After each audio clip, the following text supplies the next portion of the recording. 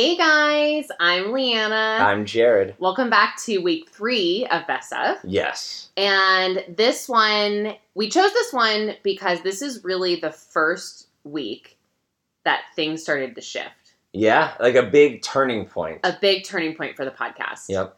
And this was your idea. Mm-hmm. And I was like, at first I was like, no.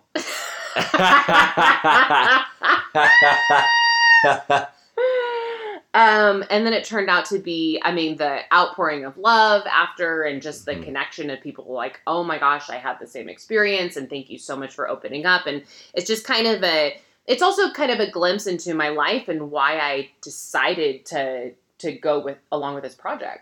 Yeah. And what's interesting is like you started this because you wanted to make something that would help people and like make their lives better. But your original vision was that you were going to do that by being like funny and confident and sharing crazy stories. And I'm neither of those things. No, you're both of those joking. things. But this was, a couple episodes before this one came out that we're going to listen to again today.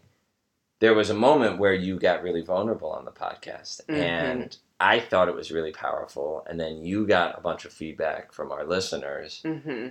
And I was like, that's why I was like, let's go in that direction. Yeah, this one has a really high amount. It's in our top 10 of downloaded episodes, and we got a lot of reviews after this episode posted. So, it showed us that we were on the right track of like where we wanted the show to go. Yeah. Yeah. Okay, guys. Well, enjoy. Maybe for the first time, like being that way wasn't resulting in sort of backlash and judgment and people telling you that you're doing something wrong or whatever. And yes. so, yeah. Oh, no. Yeah. Like I was loved. And everywhere they would talk about, I woke up last night and I heard you laughing and it was the funniest thing. It's like, I felt, you're exactly right. I felt like for the first time I was allowed to be me.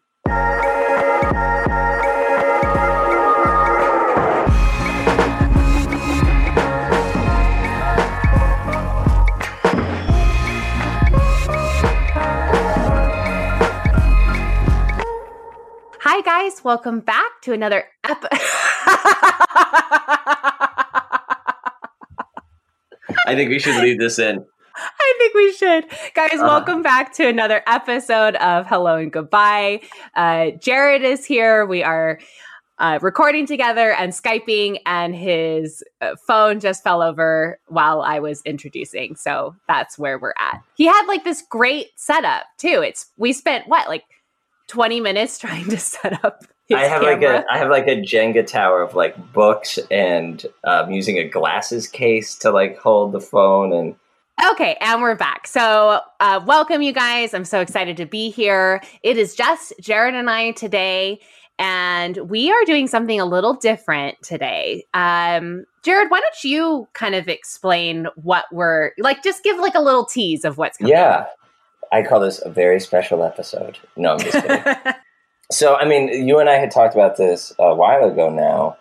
We've been sort of kicking around this idea, and you really put yourself out there on this podcast, and we talk a lot about our present lives and everything like that. And so I sort of pitched you the idea of like, well, what if I interview you in a sense, and we do an episode where we delve a little bit into your past and kind of like the things that have shaped you as a person, because I think that will help people sort of like know you and the things that you've come from and stuff like that. And I thought it would be sort of fun for our audience who's like come to hear all of your current escapades to like learn a little bit more about like how you got to be this person you are now.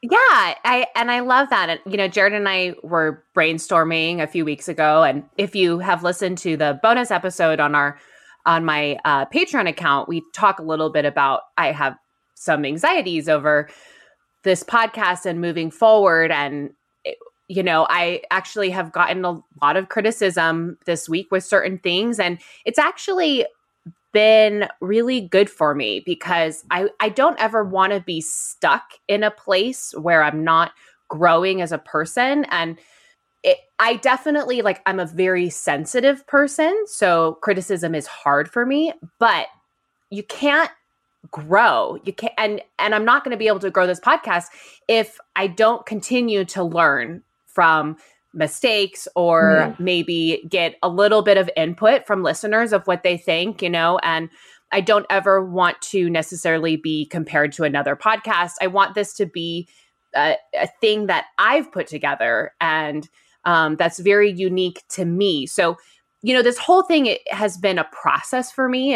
I am not before this, I'd never been on a podcast. I didn't know how to do a podcast. So it's been such a growing experience. And I guess, I'm a podcaster now, but I'm definitely not a professional about it. And I'm not a professional podcaster and I'm not a professional dater, So I think it's important for you guys to know that I am continuing to work hard to make this podcast better. And one of the very constructive critiques that I got from a good friend was, I think a lot of the listeners don't really know you, like if you're like, I obviously have some very close friends who listen or people in my family who listen, and they know me very well. And so they kind of understand some of these things that are going on.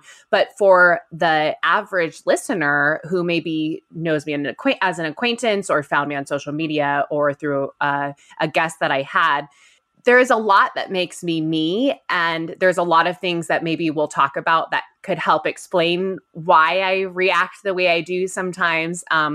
And this is going to be like a 3-part series. So slowly through time, this isn't going to come every week because this is a very vulnerable thing for me to do.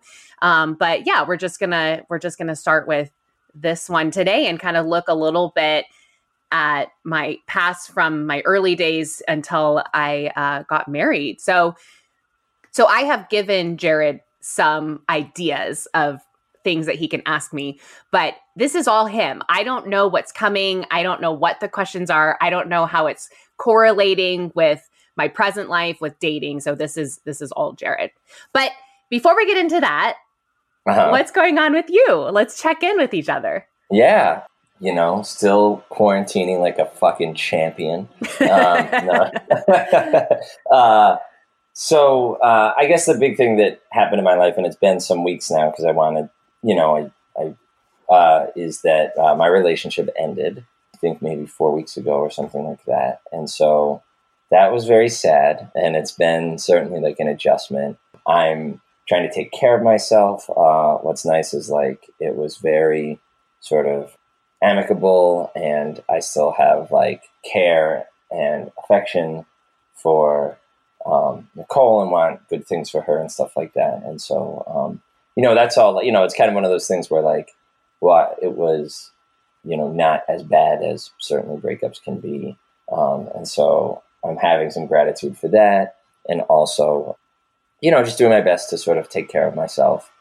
Yeah. And what's been really nice is like, really appreciating all the other people in my life that like, friends from back home and family and different people of just jumping on the phone and Zoom and stuff like that. So it's been an adjustment, but ultimately like I'm doing well with it and kind of, like looking forward, trying to look forward. Yeah, of course. And I'm so sorry that you went through that. We had that grief episode about breakups. And I think maybe in the future we'll do a specific breakup episode, maybe just talking a little bit more about what to do, during breakups and after. But I'm really sorry that you went through that. And I'm glad that I can be here for you. And I'm glad that you have friends and family that are supporting you. I know I was worried about you for the first few days, and it's just nice to see you, feeling good, moving forward. So yeah, thank you, friend. Of course. Yeah. What's happening with you? Oh, man. Well, so my parents had found some water damage underneath the floors in their house, which required us all to move basically everything out of the back 4 rooms, including my room, to repaint everything and redo the floors. So I ended up staying at the Aries Hotel in Redlands for 3 nights, which was hilarious because I had been there 3 times before with 3 different guys. And I thought that, well, one of the guys was the guy from Denver in episode 8. So when he and I hung out, we went to his hotel room at the Aries. Oh, yeah, okay. The other 2 guys, though, I thought you and I could talk about that in the Patreon bonus episode. Oh, cool. Yeah. So you guys, if you want to hear about the other 2 Aries guys, you gotta Hotel subscribe. Story Time with Leanna. Yeah, you got to subscribe to the Patreon. But yeah, so I had my own hotel room. I had some travel credit, so I had already technically paid for it. It was kind of a bummer that my first vacation was a mile down the street from where I live. But anyway, so I'm back in my room. Everything's all set. It feels really nice to be back. I have been doing some online dating. I did mention, a couple things last week, but I didn't want to be super specific because I had David on from JSwipe, and I didn't want to be talking about my interactions on Hinge and Bumble, which, by the way, if you haven't listened to last week's episode, it's so phenomenal. And actually, I want to share this really quick. I listened to the episode again, and something that really resonated with me with what he said is we had like this conversation about fuckboys and how he really, like, deep down, he wants to believe that if you're very upfront with men about what you're wanting, that the good guys are going to respect that. And that most guys maybe don't even know that they're being fuckboys. And I don't know, it's just been a very introspective week. And I've decided that I need to be a little bit more gracious towards men, gracious towards people, and stop being super fired up and kind of abrasive when I get angry, and just kind of have more compassion for people that, I always say, don't take your shit out on other people. But another good reminder is that people are taking their shit on other people because they're going through shit. Yes. And, and hurt people. Yes. Hurt people. And so, and I've been through a lot of hurt in my life, and there were times when I didn't treat people well, and there's still times when I don't treat people well. And so anyway, I have decided to take that into my online dating approach, and kind of like the advice you've given me, like, just don't respond. Like, if they're ghosting me or whatever, I don't need to send the text, So anyway, I have gotten multiple messages from men within, like, this one guy was in Big Bear. He lives in LA, and he sent me a text, maybe like the 10th message back and forth in. He goes, I don't even know why I'm on here. I haven't been touched in months. And I'm like, okay. Okay. I know where this is going. So I said, okay. I said, well, do you want me to interpret that message for me, or you want to just tell me where you're at? And he's like, yeah, no, I'm just looking for like a fun night because, you live in Redlands. I live in LA. That's too far. And I said, so you want me to drive up to Big Bear to spend the night with you, to hook up with you, when you have no desire to pursue me after that romantically because I live an hour from you? He goes, yeah, no, that's basically right. Well, that's great. I know. So I was like, listen, I'm just not into it. That's not for me. Good luck. And he was like, oh, but you're so my type. And I was just like, whatever, I didn't respond. Yeah. There was another guy that. Wait, how did that feel? Like that interaction and how you felt afterwards compared to like how you would have done it previously in like similar situations. Yeah, previously. I think it was more of just like, whatever. Like, I was able to just not think about it faster. Yes. Yes. Because it didn't matter, because he doesn't know me. And I always say this, nobody on a dating app knows who you are. So I can't be offended that he just wants to sleep with me based on 3 pictures on my profile. Yep. Yeah. So anyway, so then I matched with this other guy, and we started kind of going back and forth a little bit. And he says on his profile that he likes a woman who knows what she wants. And I'm like, oh, perfect. So I said, hey, listen, why don't we skip all the small talk? Do you want to just jump to a FaceTime call? Sorry, I'm a little forward. And he goes, a woman who knows what she wants. I love it, blah, blah, blah. So we jump on the phone. This is Friday night. We were on the phone for 3 hours. It was like there was immediate chemistry, immediate attraction. We were laughing. I was asking questions. there was a moment where I was his therapist for a little bit. That's the best. And he even said, he's like, I feel like I just had a therapy session. I'm like, I'm so sorry. I've had that critique before. Anyway, so I was like excited. I was the one that had to end the phone call. Mm-hmm. I was like, hey, we should probably go to bed. Next day, I didn't hear from him. So around 2:00, I'm thinking like, well, he did say he's not, he kind of lets the woman take lead a little bit because he doesn't know if she's into him. And he's trying to move a little slower because he tends to fall into relationships really easy. So I'm like, okay, you know. So I just texted him and I said, hey, how'd you sleep? And then we texted a little bit and I said, well, listen, I'm not sure where your head's at, but you know, I'd love to jump on another FaceTime call if you'd like to. And he goes, yeah, how about tomorrow or Monday? And I was like, okay, great. And I gave him some times and then he was like, okay, great. I'll get in touch. Have a nice day. Haven't heard from him since. So I don't think I'm going to hear from him. And it's a little odd. It throws me off a little bit because why would he spend 3 hours talking to me? Like he would have gone longer if I wouldn't have cut the conversation. Yeah. So was he maybe a little drunk and then he got off the phone? He's like, this girl's a little, you know, too forward. It's a little too much right now. Like I want to take things slow. And, you know, so I don't know. I haven't heard from him. I'll let you guys know next week if I do. I'm thinking 95%. I'm not going to hear from him again. Yeah, this is a real interesting, like, Scooby-Doo mystery, you know? You're I like, know. What is happening here?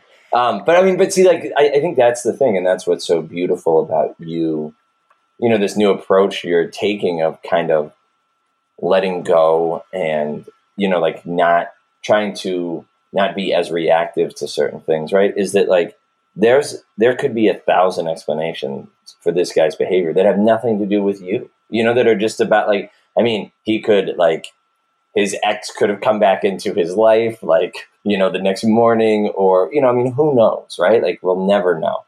So I think that's cool, though, that you're like, well, this is weird. Let's see how it plays out, right? And not like, oh, no, what's happening or whatever, right? Yeah. 100%. I'm not reaching out. 100%. Yeah. So if he wants to talk to me again, he can reach out.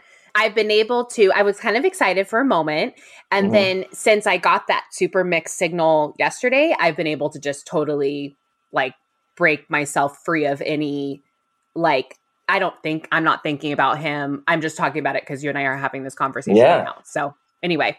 Oh, look at what a lovely, like, healthy balance, you know? Yeah. And then my coaching program should start in a week. That's exciting. Yeah. So I shared with the listeners last week that I was doing that. So I'm really excited. I'm really excited for that. Super cool. Yeah. That's awesome. So are we ready to dive in? I think we're ready to dive in. Oh, are you feeling a little apprehensive about this conversation? No, I'm excited. I just, you know, I like having the control and I feel like I don't have the control.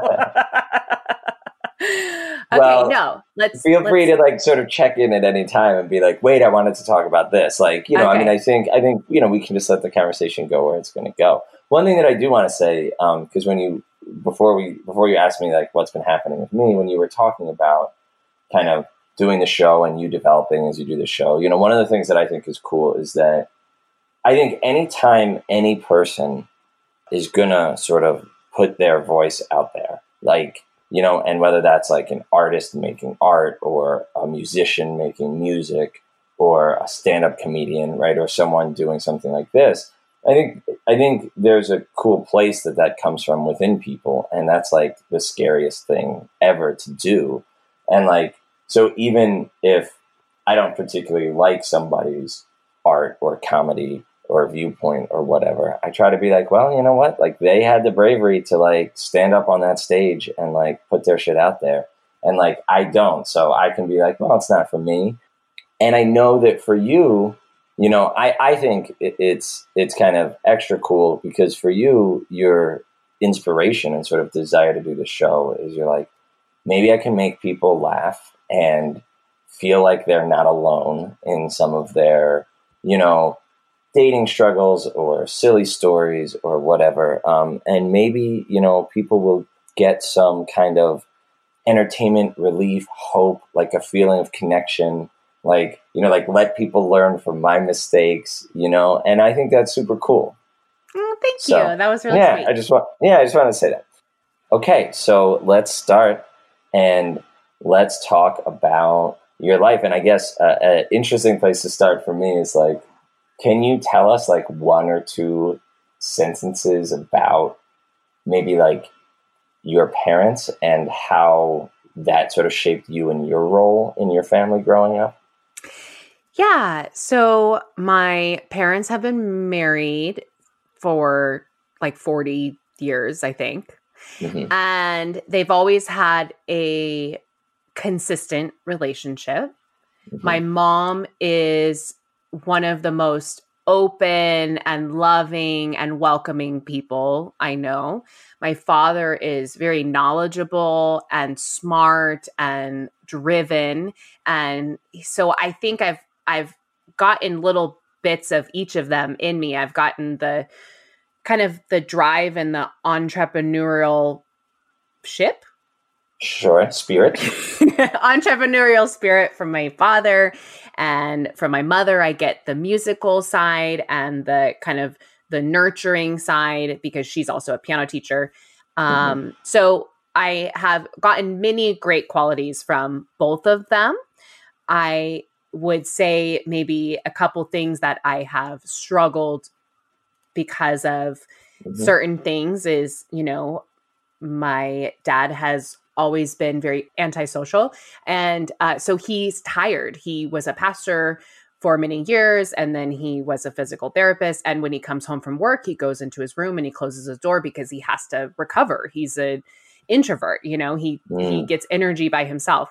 And he would rather be alone. He likes being alone. He doesn't like noise. And so because I'm loud and spirited and stubborn, I quickly learned to retaliate against that. And so he and I bumped heads a lot growing up. And then that's also where I get that anxious attachment style because he is naturally avoidant. My father has been through what most people can't even imagine in their lives. He is the fact that he's alive is amazing. And the fact that he's as in good shape as he is amazing for what he's been through. He was in Vietnam. His father and mother were both alcoholics. His father was abusive. My aunt committed suicide. So that's just a small window of that. So I have to remember within that of the tools that maybe I have to date to deal with things that maybe my father didn't have. And then my mom is just this peacemaker and wants everything to stay happy and in this little bubble. And so because of that, there have been times that I didn't feel like I was really supported or like fought for. Almost like when injustice happened to me, I was kind of on my own. I've always been on my own. And so I've had to kind of fend for myself and be very independent. And we'll move on from that. I don't know. Is that kind of what you were wanting? No, that's okay. I think that's super interesting, right? I mean, I think our families shape us. And I do believe, there's a lot of research and like therapists who would tell you that, like intergenerational trauma is a thing, right? Like that, like we all have traumas and stuff from our past. And, especially people who've been through experiences like your dad. And then, what's beautiful is that people get healthy and learn ways to cope and take care of themselves. And they can sort of heal and grow from a lot of it, but some of that sort of gets transmitted, And what's interesting is as you're talking, like what strikes me is when you think about your mom, your dad, Krista, and you, like you were sort of the agitator. Like everybody else could kind of like from what it sounds like, right? Because I don't know. I mean, I didn't know you or Krista when you were children, but Krista's very sort of mild mannered, and so Krista is my older sister. She's 2 years older. Yes. For those of you that don't know. Yeah. And so, kind of, I could see like, you being the boisterous one and stuff like that. And it's so interesting to me that like, just hearing that, like that you do, have doubts and often feel like, oh, am I being too much or whatever? And like, I wonder, it sounds like some of that was like happening in that early family dynamic too. It was. I was yelled at often for being too loud, or I was the one that got in trouble, even though I was like this angel of a kid compared to most kids. I mean, both my parents had it easy in terms of my sister and I not breaking rules. But yeah, no, I always felt like I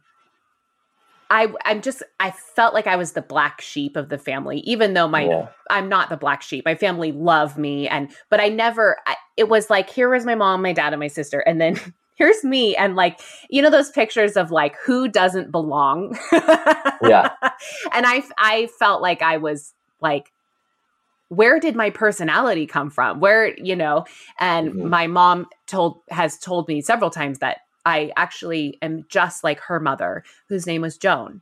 So It's very interesting because my middle name is Joan, and we didn't know that would happen, but I'm very, very similar to my grandmother, who I didn't get to spend much time with. She passed away when I was 3, I think. But she was the life of the party and the leader of everything and loud, and everybody looked up to her, and she would cuss and speak her mind. And she was into astrology and all of these things that I found out that I have some similarities to. So that's been kind of fun. That's cool. That's so cool. Okay. And you mentioned your dad was a pastor, right? Yeah. So I know very often like that's a thing. It is. So that's a big thing, because I know I kind of flippantly said that, or casually said that, but he was a pastor from the age of me being a baby to 14 years old. And as a pastor's kid, you have a lot of pressure on you for being perfect and having this image of who you have to be. And because I'm naturally a leader, I was in the spotlight a lot. I was in the plays and on the worship team and, the leader for youth group and all of these things. And everybody knows you and everybody wants to talk to you, and you're constantly just under the scope of what everybody wants you to be. Not to mention, I saw all of the background stuff to all of the toxicity of what can happen in a church and how people really treat people, and kind of a lot of the hypocrisy that goes with that. And that's nothing about my family, or, it's more of, they say people go to church because they're broken people. And so the church is broken because broken people go. I think judging someone who goes to church and saying, well, they go to church and they do this, so they're being a hypocrite, you're being judgmental yourself.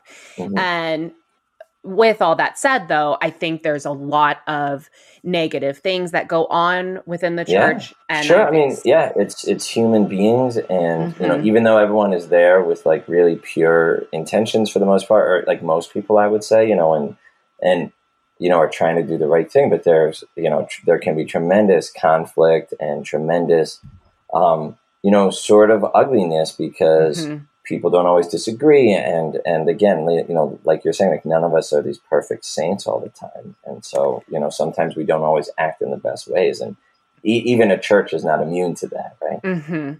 Yeah. And it was sad because my dad was essentially, forced out of his position. And it really hurt my mom because she was very close with so many people in the church. I mean, the church was her life, and it just destroyed her. So that was hard to see, that my dad was essentially asked to retire because they didn't agree with where he was taking the church. It was a non-denominational Christian church, and my dad is very by the Bible. He's very, he preaches, out of the Bible, and was not into fog machines and all of the kind of glory that tends to get people in. And so because of that, the church wasn't necessarily growing. And so while we had this core group of people, he wasn't willing, my dad's a little stubborn too, that's where I get it from. And he wasn't willing to make the changes that the people in the church thought should be made. That's super. So, I mean, so to me, like what you're describing is this, so you're already kind of the one that stands out in the family. And then that's even like that becomes a much more sort of pressure filled, difficult situation when it is something like you're the pastor's child, because it's like, okay, like the family has to like kind of appear at all these things and like look good, and it's not sort of phony or disingenuous, but it's like more pressure to sort of be well behaved and do things by the book and whatever. Mm-hmm. Like, do you have memories of like times when that was like hard for you, or like? So I think the biggest thing with all of that was when I got into junior high and high school, we had a youth pastor who was very, I'll say, strict on her beliefs, or a conservative on her beliefs about purity and what women should be wearing and how we should be modest and how we should present ourselves, and that we should be doing devotionals every day. And so it turned into this kind of by the book, law abiding thing. And because I was the pastor's daughter and I wanted to please her because I loved her, and she's an amazing person, it turned out to be a very negative impact on me because I lost friends over it, because I became very judgmental of my girlfriends who were wearing spaghetti straps or tube tops or short shorts. And I'm like, what are you doing? We're not supposed to do that. We're going to make these guys, our guy friends stumble, and we're not supposed to do that. We're supposed to be responsible for that. And, you're not supposed to have sex before marriage, and you're not supposed to drink. So why are you at parties drinking? And so I actually isolated myself and spent my freshman year eating lunch alone in the library because I couldn't find friends that agreed with me to that level. Or the friends that I had, I essentially, it was kind of like you either do this and come with me, or I can't come with you. And it was, now that I think back on it, like such a harsh and horrible ultimatum to give to someone. And actually that friend and I, we were best friends growing up, Janae, and we're still best friends, and we reunited and have reconnected, and she's a regular listener of the podcast, and I love her dearly. And we've talked about this moment so many times about how we're so frustrated that situation happened, but that we are able to kind of get to this point now where we have forgiven that person and forgiven each other. And then along with that, I missed out on a lot of things. I think I never partied. I didn't date. I had suppressed my sexuality in any way of coming out. And so then that kind of, and we can talk about that later when I ended up meeting my ex-husband, but that was a huge part of that moving forward. That's so interesting, right? When you get, here you are sort of caught between, these sort of like opposing forces and with nowhere to go, right? This really, like kind of extreme view of, that sort of purity culture, and that sort of like your body and these natural impulses you have and sexual is something to be like ashamed of, to be hidden, to be, fought against or whatever. That's really interesting. And then, I never sort of thought of like the damage that can do to someone, like socializing and stuff. So yeah. So I like, who are you then? Like, who were you in middle school and high school? Like, who did you become? Was that sort of your role throughout, kind of like very isolated, kind of doing all the church stuff, like being the perfect? So junior high was Janae and I were best friends. We were, I was goody two-shoes. Goody two-shoes? Goody two-shoes. Oh. But I like goody tissues. Like we should make our own Kleenex brand. Goody tissues. So I was a goody two-shoes. I was teacher's pet. always got good grades. School came super easy for me. My teachers, I was such an easy target to get made fun of. I mean, I got picked on all the time by all my teachers, and I mean, in a positive way. But yeah, I loved junior high. Absolutely loved it. Had the time of my life. I was doing missions trips and at church 3 times a week, and I loved it. And I was still friends with my friend group. It was freshman year of high school and that summer before where things shifted into me realizing, okay, I'm going into high school and I need to be careful because people are going to pressure me and I'm going to go through this temptation and all of these, kind of Christian lingo words. And so I gave that essentially ultimatum to my friend. We went semi-separate ways. And so I spent the first semester eating lunch by myself in the library, but I was dancing. I was dancing at a dance studio in Redlands, and I ended up getting my second semester, I ended up getting 6th period off. I have no idea how that happened. And so I ended up hanging out with one of my best friends now. Her name is Allie. And then my other best friend, Kyle, who lives in New York. And the 3 of us hung out every day. From 6th period, we would go grab food and then we do our homework together and then we go to dance. So that became my life in high school was I go to school, I do the best I can. I have, acquaintance friends here or there. And then I get together, I have lunch with my best friend, Allie, and Kyle joined us sometimes because he was in theater. And then after school, we go to dance, and we were at dance for 3 to 6 hours a day. That was my life. And so I didn't really like school. I didn't like high school. I didn't want to be involved. I did yearbook one year and I felt like the editor was like so mean to me. So my dad ended up writing all of my, I was like a great writer, but I didn't know how to go from like essay format to like cute little blurbs for the yearbook. And so he came to me with my writing. He was like, "These are shit, Leanna." And I was like crying, and I went home and I told my dad. And ever since then, he wrote all of the blurbs for me. So the 2003 yearbook my dad is published in that. That's hilarious. Yeah. So okay.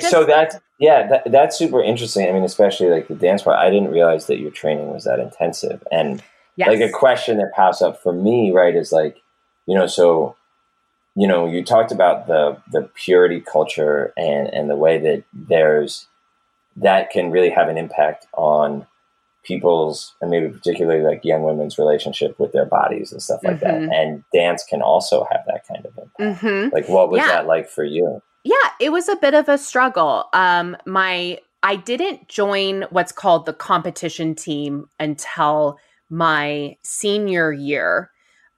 And so before that, I was really in, my favorite thing was ballet. I did as many ballet classes as I could. I loved my ballet teacher. She made such an impact on me. And so ballet, that's easy. You wear the leotard, the tights, and you're supposed to be this proper and wonderful, pure dancer. And there's no like booty shaking or slutty clothes or whatever. Yeah. So when I started doing jazz and joined performing group for my senior year, that was when I got put in some dances that were maybe a little bit more seductive or a little bit less clothes. And I struggled with it a little bit, but it was more of what would my parents think or what would other people think of what's happening. But I'll tell you though, that senior year of dance was like the time of my life. I was in a dance, our dance won every competition. And it was really, dance saved me through high school. It saved me because I was, and we'll talk about this in a second, I was depressed. I hated school. I did very well in school. I graduated 16th out of a class of 700 with a 4.25 GPA. And I didn't work that hard. School was easy for me. But I hated it so much. And I had a hard time getting out of bed every day. My mom would have to drag me out of bed. And I was super spacey in high school. I would like drive to campus and I left my car running all day long for a few of the days. because I was just like, Wow. I couldn't function. I couldn't function in the mornings, and I just wanted to be out of there. So What was the what was the feeling that you would have like while you were in school? Was it just like the whole social piece that was difficult, or? anxiety, depression, feeling alone. I just Yeah. felt like I never fit in. Like I didn't fit in, and it wasn't the place where I was supposed to be, and I hated the people, and I hated the stupidity, and I was anti school spirit. I still don't even know the lyrics to our like high school song, like ner, ner, ner, ner, ner, ner, ner. I have no idea. I don't even know how it starts. And I just felt, I was best friends with Allie, who was Jewish and smaller. She was only 4'11", and she got bullied so bad in school. And I was kind of like her only best friend, and I stuck up for her. And there were days where she got egged and her car was violated, saying something about her being Jewish, and people at school would come up to her and say, I hate you. And it was just, she got really bullied. And then my friend Kyle, who is gay, got bullied a ton as well for being kind of, he's not feminine, but he was in theater and he wasn't out yet. But I think, when you're a little different, people treat you different. So I was friends with the two closest people in my life who were attacked and bullied, and I stuck up for them and was by their side. But I saw that in people, and I didn't want anything to do with anyone. Mm-hmm. And so I went in, I did what I have to do. I got out, I did my homework, and then I went to dance, and that was my safe haven. At that point, my dad wasn't at the church anymore. And so we weren't really going to church. I was attending Calvary Chapel. It's a church in Redlands, and doing youth group every now and then. And I was on the band. But my senior year, I really just didn't attend at all. We kind of, since my dad retired, really none of us have really stuck with a church home or being involved in church in any way, except for when I was in my marriage. So that's and I mean, and just, I actually wanted to kind of come back to that, like that is a trauma, and like the trauma for your dad in terms of like losing this thing that he had built and had, kind of become his sort of like life's work in a way. And then the trauma for your mom in just like losing so much of her social support system and stuff like that. I mean, that must have been hard for you to see them go through that, Yeah, it was. And what's interesting is I went through it 14 years later when I was, and we'll talk about this in our next interview, when I was excommunicated from a church when I got divorced. Wow. So, I've had a lot of very negative experiences within the church. And I don't want to say this because I'm bashing on church, bashing on Christians, because that's not what I'm doing. I think that there are some very bad quote unquote Christians. I think there are some amazing and loving Christians. I think there are some great churches. I think there are some churches that have the wrong idea of how to do things. And I think that I just happen to experience very heavily the negative side of the church. And it's interesting though, sorry, this is a bit of a tangent, but I am still a believer in God. I still pray and I journal every now and then. I'm definitely not law abiding. I live my life with the idea of love the Lord your God as what is that commandment? Love the Lord your God with all your heart, love your neighbor as yourself. So that's what I live by. And I try not to be judgmental of myself. I try not to be judgmental of others. And that has been a huge journey that I've gone through of getting rid of judgment. And, I think we all judge to a point, but I was very, very judgmental in my teens and early 20s. And I don't want to get back to that point again. Yeah, because I think a lot of people's spirituality starts there. Like you're like, okay, like these are the rules, and like these are the things I have to do so that I don't go to hell, or so that God loves me, or so that I'm okay. right? And, you know, when you get really tightly wrapped up in that space of like, and it's really hard for people to do all of the things all the time and feel like, oh, every time you slip up, you know, the sort of shame and guilt that goes with that and feeling bad about yourself or whatever, you know, and then kind of like wanting other people to do the same or whatever, you know, and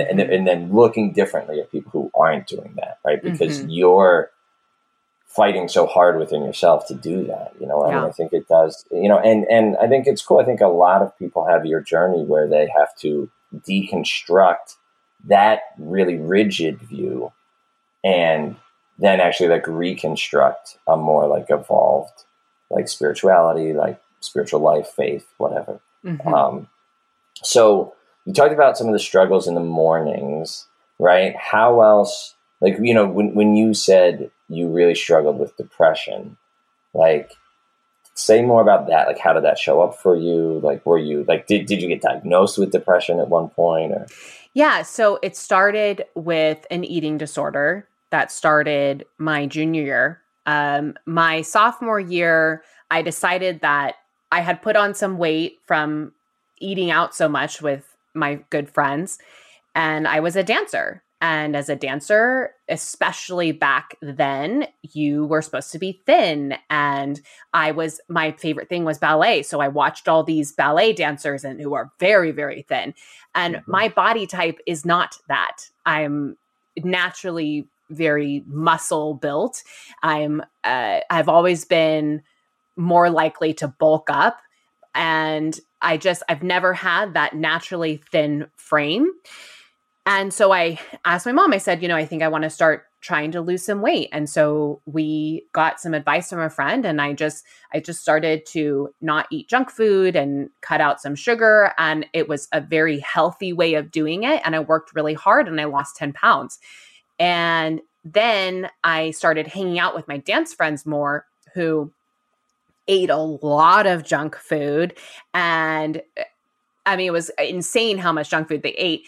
And so I was like, okay, well, I lost all this weight. I can start, you know, kind of fudging a little bit. Well, then I started gaining the weight back very quickly. And then I started getting very frustrated that I couldn't believe I had spent all this time losing this weight, and I wanted to lose more, and then I was gaining it. And so I started going to very quick ways of trying to lose it. So I started, I would starve myself for a few days, and then I attempted to try and make myself throw up after eating, or it would do binge eating and then binge exercising.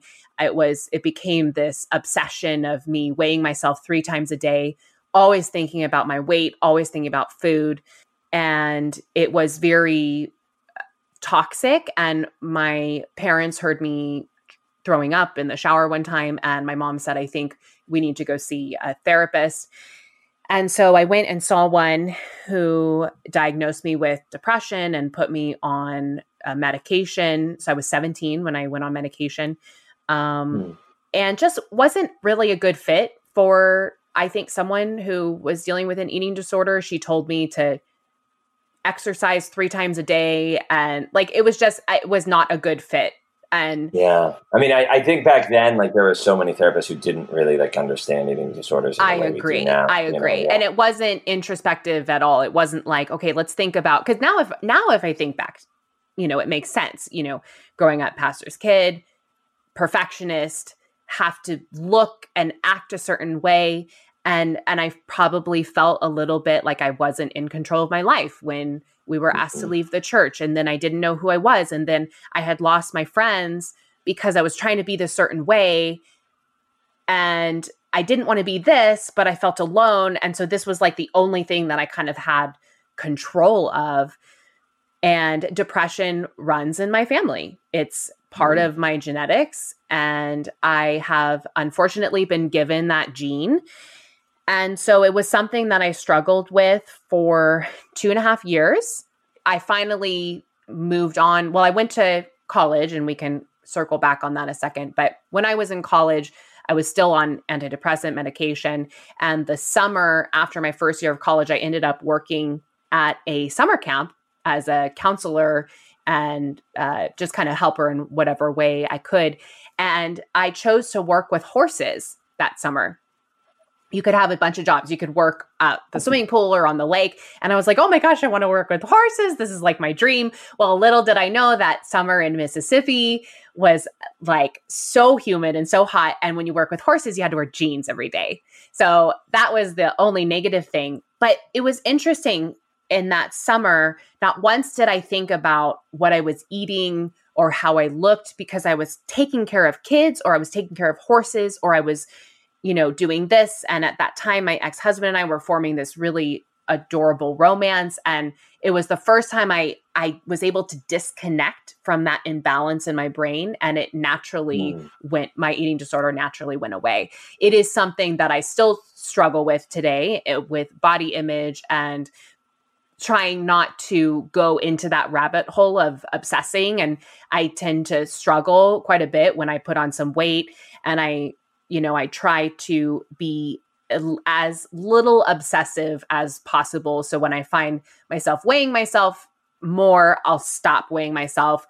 If I am frustrated because my clothes are tight, I buy new clothes so I don't feel frustrated anymore. So I have these kind of like tools that I can do now to kind of come into more of a balance with that. But I don't really feel like professionals helped me in that way at all. I really think that was just kind of, it was happened that I landed in that role, and it was really good for me. And then I've created these tools for myself to help me stay out of that.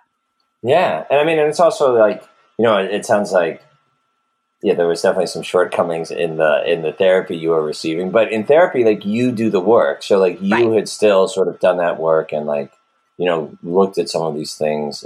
And so, I think in a way, like, you were probably ready when the right sort of environment and setting and like life experience was presented to you to be able to really like experience a profound shift and kind of get healthy. Because I think that happens a lot. Like when we pluck ourselves completely out of one setting and go into another one, there's ways that things can shift in us in really beneficial ways, I know for like a lot of people who have like lived abroad and stuff like that, it's like, oh, like the rules are totally different here. Like, and you kind of have this freedom to be, or express different sides of yourself or whatever. But okay. So you did really well in high school, but you hated it. So then what was the thing for you in terms of like college? Like, did you want to go to college? Like, were you pressured? Like, how did that work? So for a while I wanted to be a hairdresser, and I was like, I have never heard that. That's amazing. I was like, I either want to be a hairdresser or a professional dancer. And I was like, I don't need to go to college for that. I hate school. Why do I have to go to college? And my dad said, you're going to college. I'm going to pay for it. As long as you pass your classes, go to college. And so I was like, okay, well, if I have to go to college, then I'm going to do what I want to do. And I'm going to pick this major that maybe I don't have to do as much schoolwork with. What major was that? Dance. Yeah, of course. So now here's what's interesting. So I was still very in my Christian mindset, and I went to a public school with people that I didn't like, and I thought they were rude and inconsiderate. And so I really, really, really wanted to go to a Christian private college because I wanted to experience people that thought like me and acted like me. And I thought if I went to one, I would find that. So there aren't a lot of private Christian schools that have really, really good dance programs. And I was accepted into Westmont with a great scholarship, and they have like kind of like a very minor, like mild dance program there. So I was going to go there, and then all of a sudden, I don't know if someone sent me the link or somehow I found it, but I found out about this tiny little college in Jackson, Mississippi called Belhaven. And I looked it up, and they have one of the most prestigious dance programs in the country for being a Christian college. And I was like, that's it. That's what I'm doing. So I had already missed the auditions, the in-person auditions. So I had to put together an audition video that my lovely ballet teacher helped me create. And I got into the program, and my parents flew me out there by myself, and I visited the college, and I was like, this is it. this is where I'm going. It felt right. It felt like me. It was unique. It was different. The people seemed different. They were really nice and inclusive, and it was small and quaint. The campus was beautiful. And so, yeah, that's what I did. I went off to college in August of it wouldn't be 20, it would be 2005. And I loved it. I loved college, but it's interesting. I was horrible at school in college because I had found my freedom and I had made all these fast friends, and I was playing ultimate frisbee, and I was playing soccer because the field was like right next to our dorm. And my friend and I were like driving to Whataburger at 1 a.m. and grabbing burgers. And my friend and I were crazy. My good friend and I, Katie, and I were crazy. And then Callie as well. The three of us, we were all over campus. You would find me and Katie sleeping on the ground somewhere because we had been up all night. And I'm not talking about like, we weren't partying. We weren't drinking. We were just having fun. We were having sober fun. And I felt like I had found my people. But yeah, I was not doing well in classes. I was not studying. I didn't care. got my first D and C's, and I ended up hating the dance program because it was very structured and it wasn't what I was used to with my dance studio that was very free and expressive. And this was, you have to do it this way. And it was very political, and they had their people that would advance to, certain classes. And if you weren't this way or looked this way, you wouldn't advance. And I was like, peace out. That's not for me. And so I decided at the end of my freshman year, I had decided not to do the dance program anymore, and I was going to be undeclared. Wow. Wow, you guys are getting a full dose of my life here. No, that's so like lovely. I mean, it's so I don't know. I'm really appreciating seeing all these like threads that, have like really run throughout your experience, growing up until now even. And yeah, I just was like, I got really swept up in like, as you were talking, right? Like finding that freedom to like be yourself, kind of for the first time. Right. Mm-hmm. And to be like loud and crazy, but in a way that felt really good and safe. And, and it didn't like a lot of your earlier experience, like maybe for the first time, like being that way wasn't resulting in sort of backlash and judgment and people telling you that you're doing something wrong or whatever. And yeah. So, yeah, oh no, yeah. Like I was loved, and everywhere they would talk about, I woke up last night and I heard you laughing, and it was the funniest thing. It's like, I felt, yeah, I mean, you're exactly right. I felt like for the first time I was allowed to be me, and I felt accepted for being me. But that didn't last long. But that's what do you mean? Well, so tell the next part of the story. Yeah. Okay. Okay. So I had finally felt like me, except for I was doing horrible in school, and I had quit dance. I tried out for the soccer team for my sophomore year and got in. I'm nice. Like, I grew up playing soccer, so it wasn't like I was a first-time soccer player, but I was like, I think I'm going to enjoy soccer more than dance. I mean, I was all over the place. So the second semester of my freshman year, I met my ex the first semester, but he was with someone else. Second semester, they had broken up, and he started hanging out with my friend group more. And so we were just friends. And then one day it just kind of clicked for me that, I kind of had feelings for him. And then he inadvertently asked me to the dance that we had. And I was like, oh my gosh, does he like me? And he hadn't told me. What do you mean inadvertently? He said, hey, are you going to the dance? And I said, I don't know yet. He's like, well, I have a free ticket if you want it.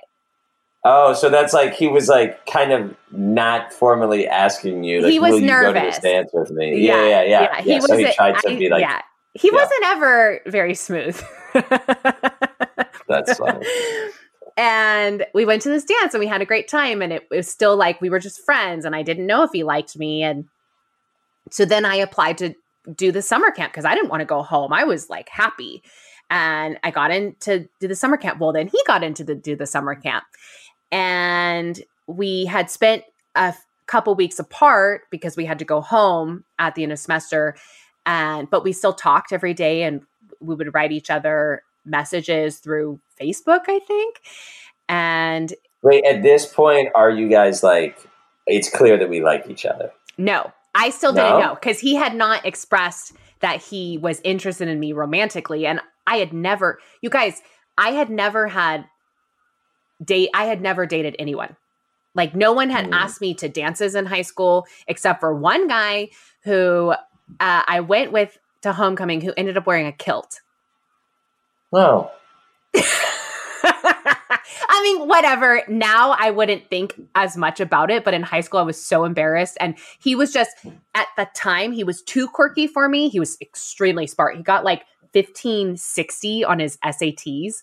Like, wow. And so I was drawn to him for being so intelligent, but then I just kind of lost the connection, and I was so... Well, see, that's so interesting, right? Because, right, when you, of course that was uncomfortable for you, because your whole life experience was like to not be too much. Mm-hmm. And especially in school, you were like just barely like, you were like hiding, you know, like how do I just not draw any attention to myself and do what I got to do and get the hell out of here? Mm-hmm. You know, like it sounds like a very sort of scary place. And then to be asked on a date, that's exciting. And then you get there and here's this person who's really calling the attention to himself.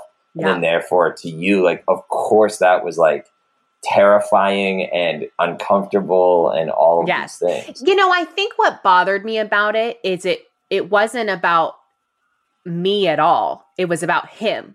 He wanted the attention. He wanted everybody to be like, oh my gosh, you wore a kilt and how funny. And like, I was just kind of like his date.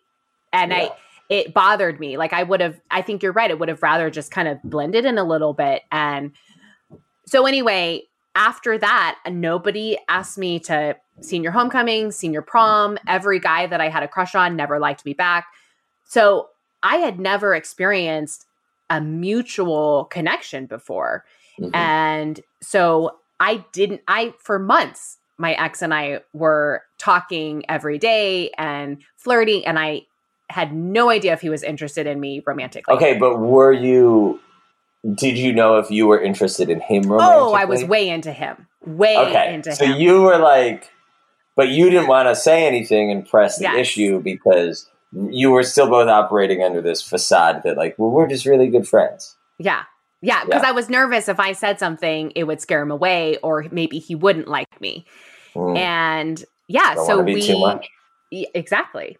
Yeah. So we hung out all summer long, and it was really special, and we bonded. And you must have had people coming up to you when, like, you know, your ex wasn't around, with people saying like, come on, like you guys are clearly like into each other. Just admit it already. I mean, we weren't allowed to date at this summer camp, but he and I were passing notes back to each other through people, so everybody knew.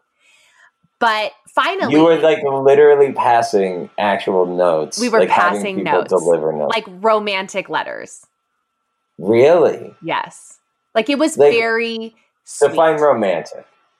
Was it like, I miss you, I can't stop thinking about you, like that? It was like, I woke up this morning and I thought about you, and I can't wait to see your smile, and you light up my day. And it was just like, so like, this is why these guys on these dating apps like are not getting me, because it's like what I've lived through, what I've experienced with that type of courtship, which was so special and so sweet and something I'll never forget. And I felt so pursued in a non-sexual way, right? Because it was months of this just friendship developing. And then I finally asked him one afternoon, we were watching the World Cup, and I said, do you like me?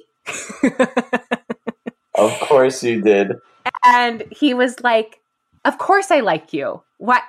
This is why I was like, oh, he's like, I was like, well, I like you too. He's like, I know.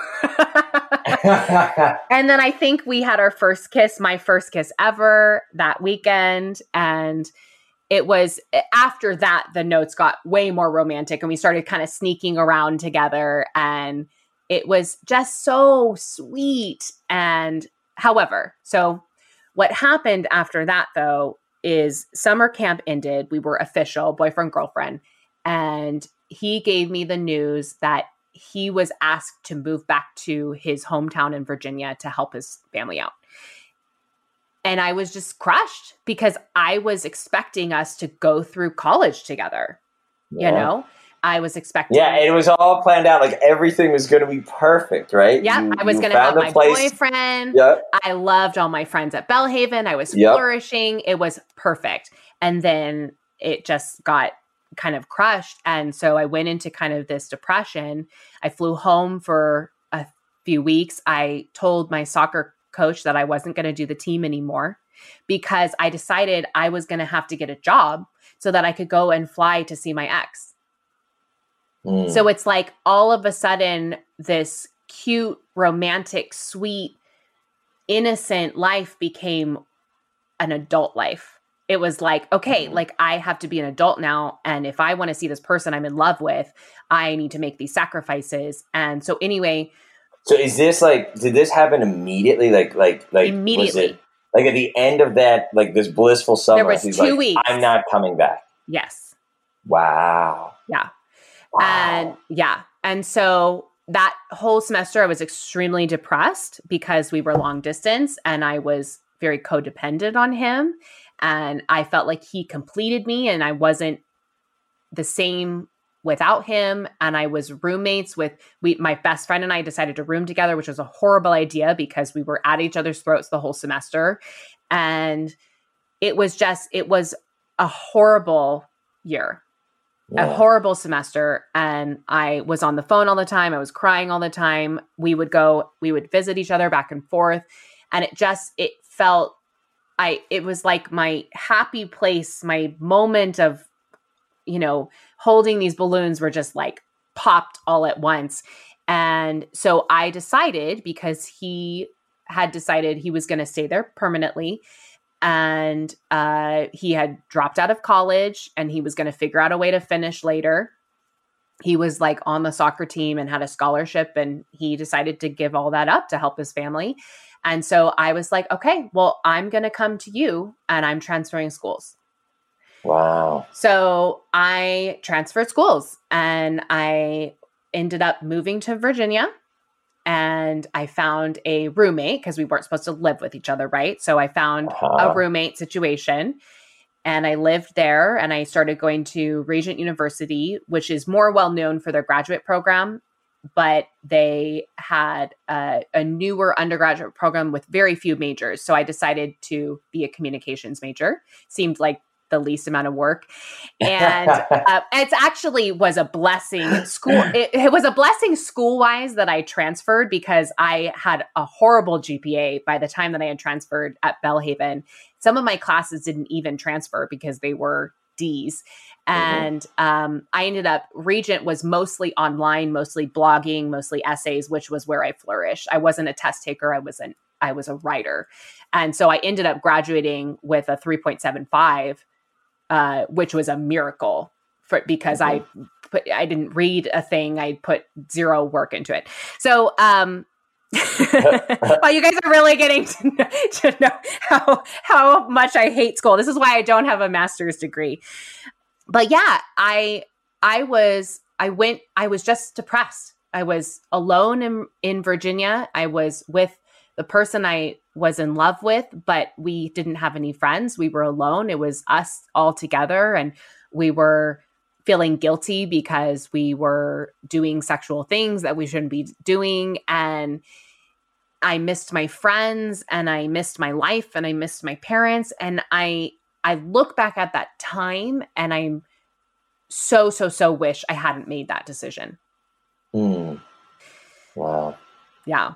I wish that I had stayed at Belhaven and let him decide if he wanted to come to me, if I was that important for him to, I guess I've just never been pursued. I've always been the pursuer. Well, and it's interesting that I see what you're talking about, because as soon as because then the dynamic flips and you're like, okay, I'm moving to Virginia. You know, like you're the one sort of going all in, not the other way around. Mm-hmm. But it is really interesting to me that like here you had found this place and this feeling of freedom and being accepted and being yourself and everything like that. And then, you know, through falling in love, it kind of all transferred to him.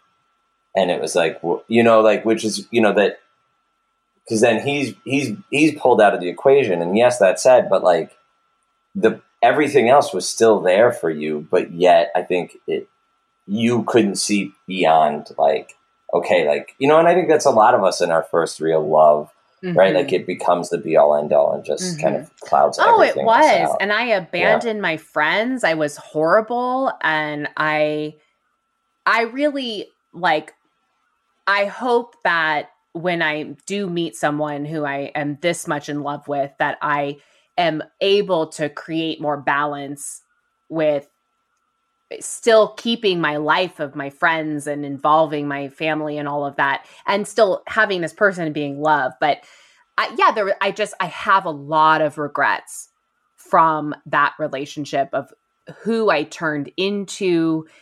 I lost myself. I lost my joy almost because we didn't ever really have that honeymoon period. I mean, we had it through summer and then 2 weeks after, and then it was gone. I mean, not saying the honeymoon period is everything, but and this is like, you guys, this is like, I'm not suffering here. Like, I'm a white girl going to college. My daddy is paying for it. Like, I'm not saying like I was really suffering. I'm just saying that I lost myself and I lost my joy. Yeah. Well, and I mean, I understand making that disclaimer, but also like suffering is suffering. Like I don't, you know, of course there are certainly people who have it worse, but I think, you know, we're all shaped by the things that we come through and the challenges that we face. Okay. So what's super interesting to me about that is, you know, so like when we think about like our sexual selves, right, and the kind of purity culture thing you had gone through, and then in addition to the way your relationship began with your ex of being this really like prolonged, like we're in this sort of friendship phase for a long time. And then even once we're out of the friendship phase, because of the faith that both of you had, like all the physical stuff had to go super slow. And it's like, that's giving me, I feel like, a really interesting insight into, you know, like when, like what's happening for you when like nowadays you're messaging with a guy that you think you might like and he makes a sexual innuendo. Like I can understand better, I think, like why that's sort of uncomfortable or scary for you, or it feels like they're not genuine, they're not seeing you, like there's some part of like being cared about that feels like it's not there. Yeah, I think so, because I want to so be pursued for who I am as a person. And I know that my ex saw me for that. He really fell in love with me, and then the physical part came. We fell in love before we started making out. And nowadays I'm so scared that I'm just going to be used for my body, and that no one will want to fall in love with me. Or well, it's I mean, it's so interesting, like what it feels like to me, and tell me if this is a fit or not, but it feels like, you know, with your ex, like someone saying to you, you're not too much, I think you're great, like just the way you are, right? As opposed to what it could feel like now is like, you're a little bit too much, but you're really hot, so I'll take it, kind of thing.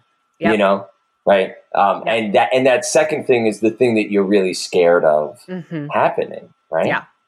Yeah. Like you're too much to commit to, but you're really hot and you've got a great ass. So I want to get some of that, but I don't want the rest of it. Yeah.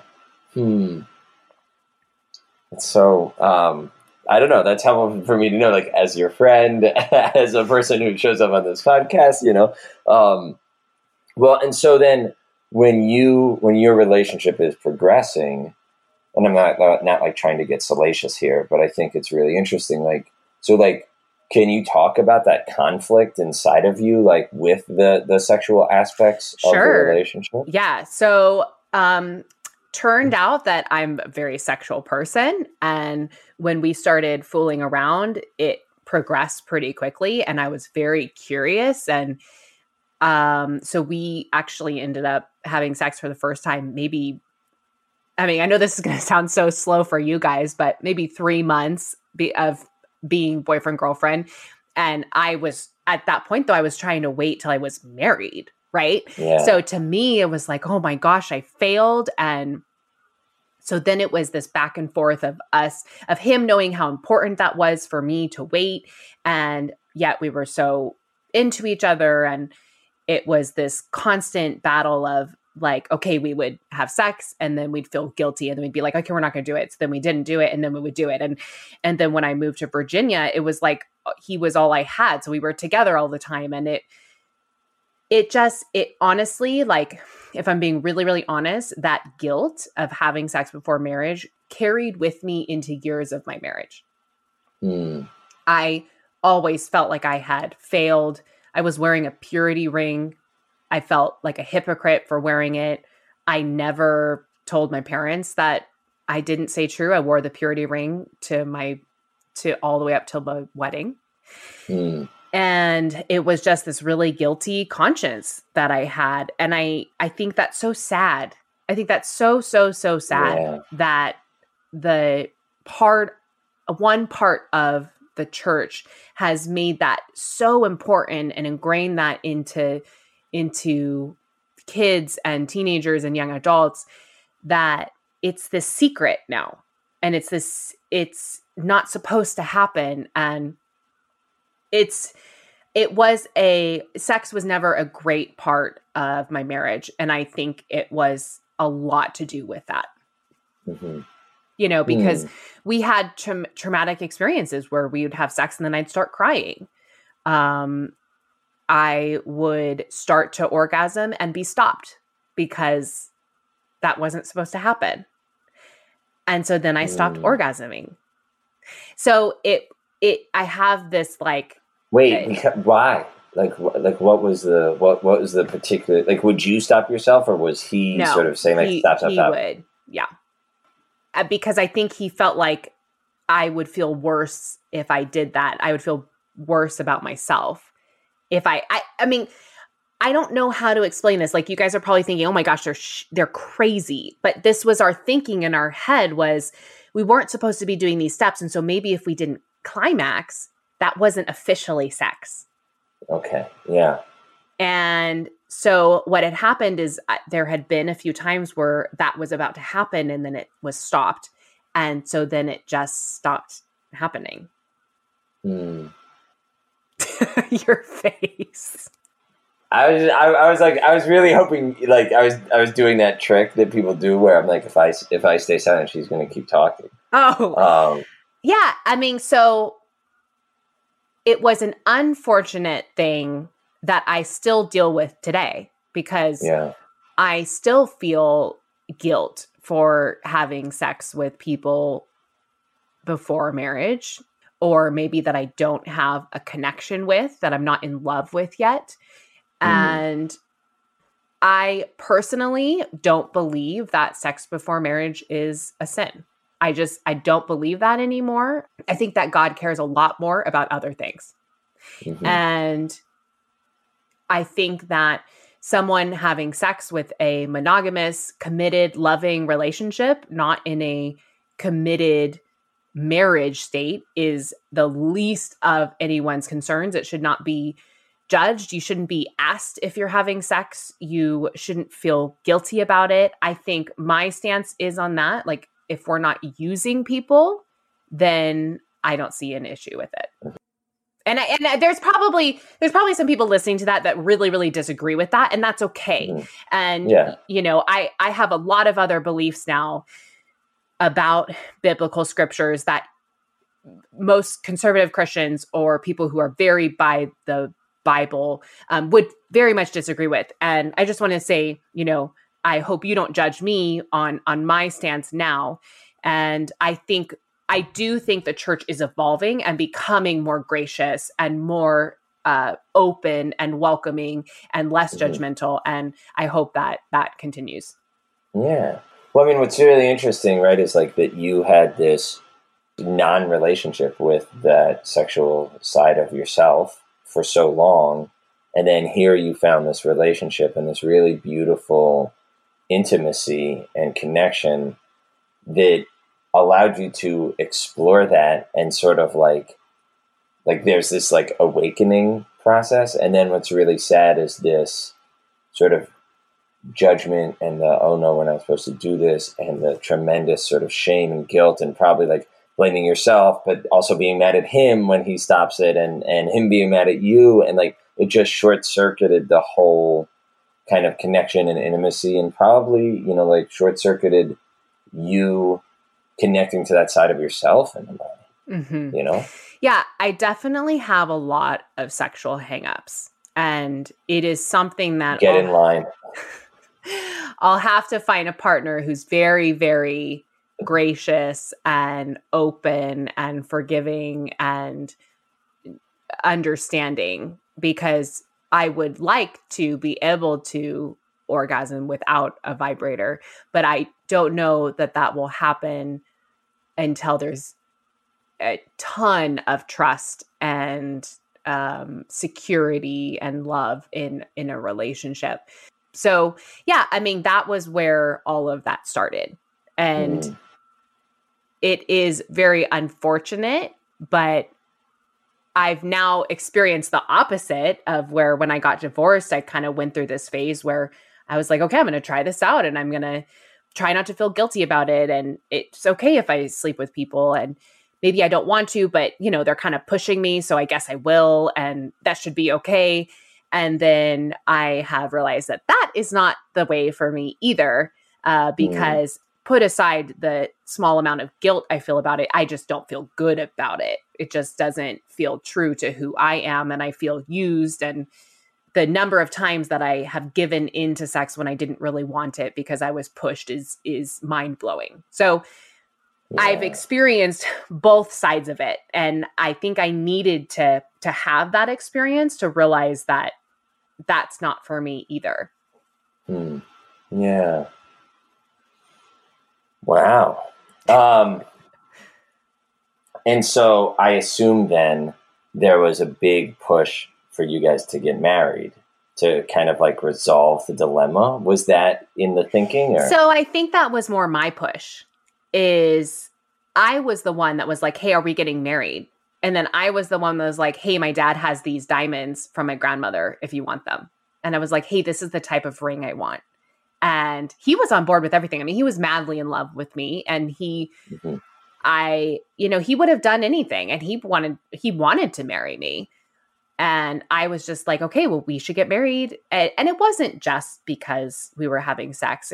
I was in love, and I believed that you date someone and you get married to them. That's what you're supposed to do. That's what I was raised to find my prince, and he was going to be my knight in shining armor. And I was supposed to present to him myself this gift, and everything would be wonderful. And so I met him and we were in love. So I was like, okay, well, we should get married. This is what should happen.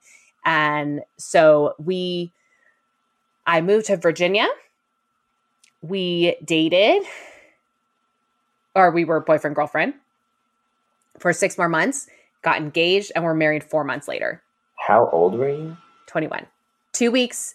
I turned 21 on October 15th, and we got married October 26th, I keep saying 2007. Wow. Yeah. And my parents weren't going to stop me. It was my decision. I had decided we were going to do it. I was so unhappy. I didn't like how he proposed to me. I had this expectation, and I told him, and made him, I'm like, you guys are going to think that I'm this horrible, horrible person, but I was horrible to him. I mean, this poor guy had so many expectations of all these stories that I had told about these romantic ways. And that just wasn't him. He just wasn't this like super romantic and smooth, like grand gesture kind of guy, right? Yeah. Which is ironic because now I don't give a fuck about that. I would be fine if we were in bed one morning and the guy pulled a ring out and was like, I love you, please marry me. Like that's perfect to me. So it's like I needed this, and for some reason what he was doing wasn't fulfilling that expectation, but I was like, but that's okay, we'll still make it work. And so he proposed, and the ring was beautiful. It was custom made. It was I had picked it out, and I went right into wedding planning, and we got married 4 months later. Wow. Yeah. How about that? I feel like that's like a nice place to leave us off. I think so. I don't know. What do you think? Yeah? I think so. Yeah. Part 2 will be from this point on. Yeah. And I want to be very respectful of my ex-husband. Oh, this is going to make me cry. We spent so many years together, and he was truly my best friend. And I had a lot of love for him, and I will always have a place in my heart for him. And there were a lot of mistakes that we both made. And I wish I could take some of them back.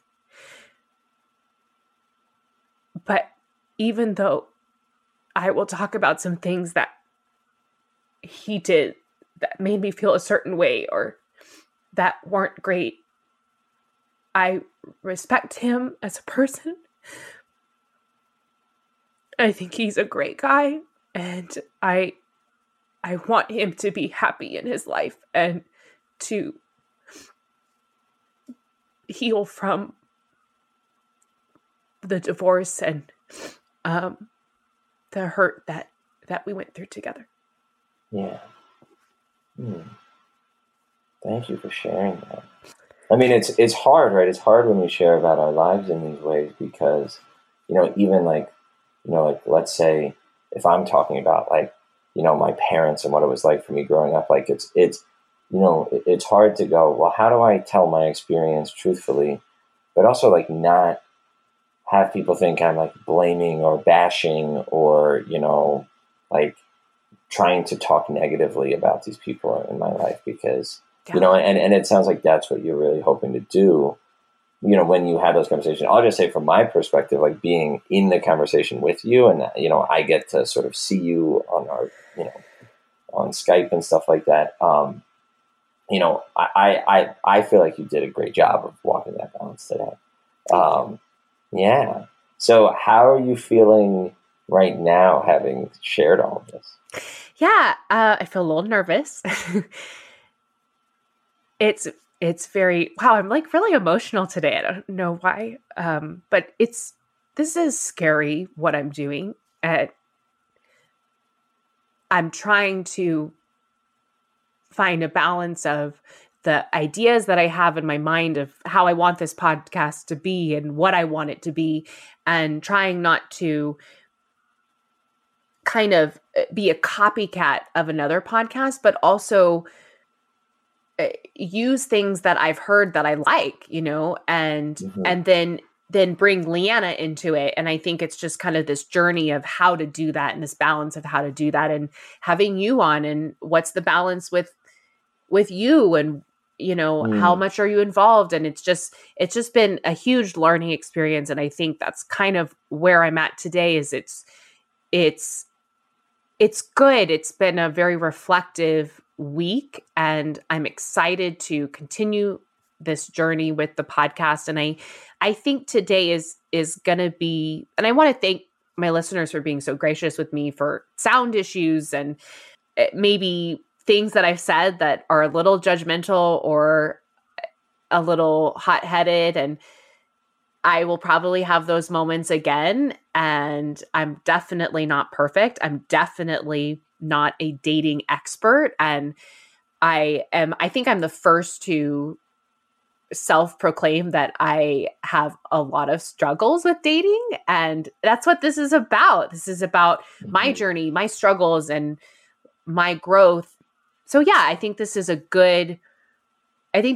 kind of a good reset for the podcast in terms of moving forward and being able to really be true to who I am, but also kind of paving the way for how I really want this podcast to go.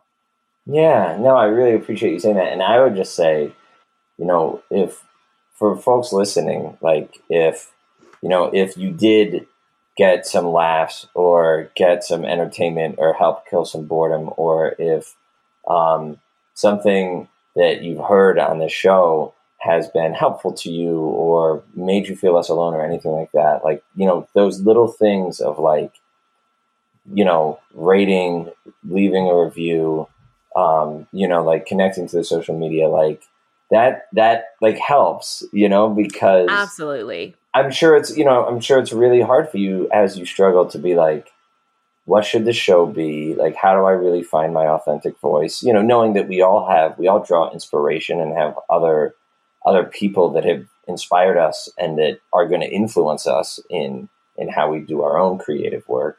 But, and I think like, and today was a great example of, again, this is a really vulnerable thing and it's a really brave thing that you're doing. And so I ask, like, if people out there are appreciating that and getting something from it, like letting right? Like letting Leanna know is, is like a really awesome, wonderful sort of like loving thing. Yeah. And probably good karma. I don't know. Yeah. And Jared too. I mean, you've been such an amazing part of this journey and have been so gracious with me and trying to figure it out. And I feel like you always take my words and then summarize it in a much more profound way, which is really nice for my listeners. And I know they miss you when you're not on the episodes too. And so same thing. If you guys have any encouraging words for Jared, send them his way too. You can follow him now at The Real Jared Rodriguez with an S. It's true. I actually put up stories the other day. I thought you would be proud of me. I did see that. I am with boomerang very impressed. And everything. Yeah, we're actually going to go take some pictures for social media right now. I mean, 6 feet apart, but that's true. Yeah. So yeah, thank you guys for listening today. I hope you enjoyed the episode, and thank you for being along for this journey. And I think, Jared, do you have any last words before we close out? I would just say thank you for sharing all that stuff with us. I know that's not easy to do. And so I think it's an awesome thing. I appreciate it. So thank you. Of course. Yeah. All right, you guys. Well, make sure to follow us on Instagram at Hello and Goodbye Podcast. You can follow me at _Leanna Joan, Jared at The Real Jared Rodriguez with an S. Twitter, hello_by_pod, the H&G, Hive on Facebook, rate and review on iTunes, and we'll see you next time. Bye. Bye.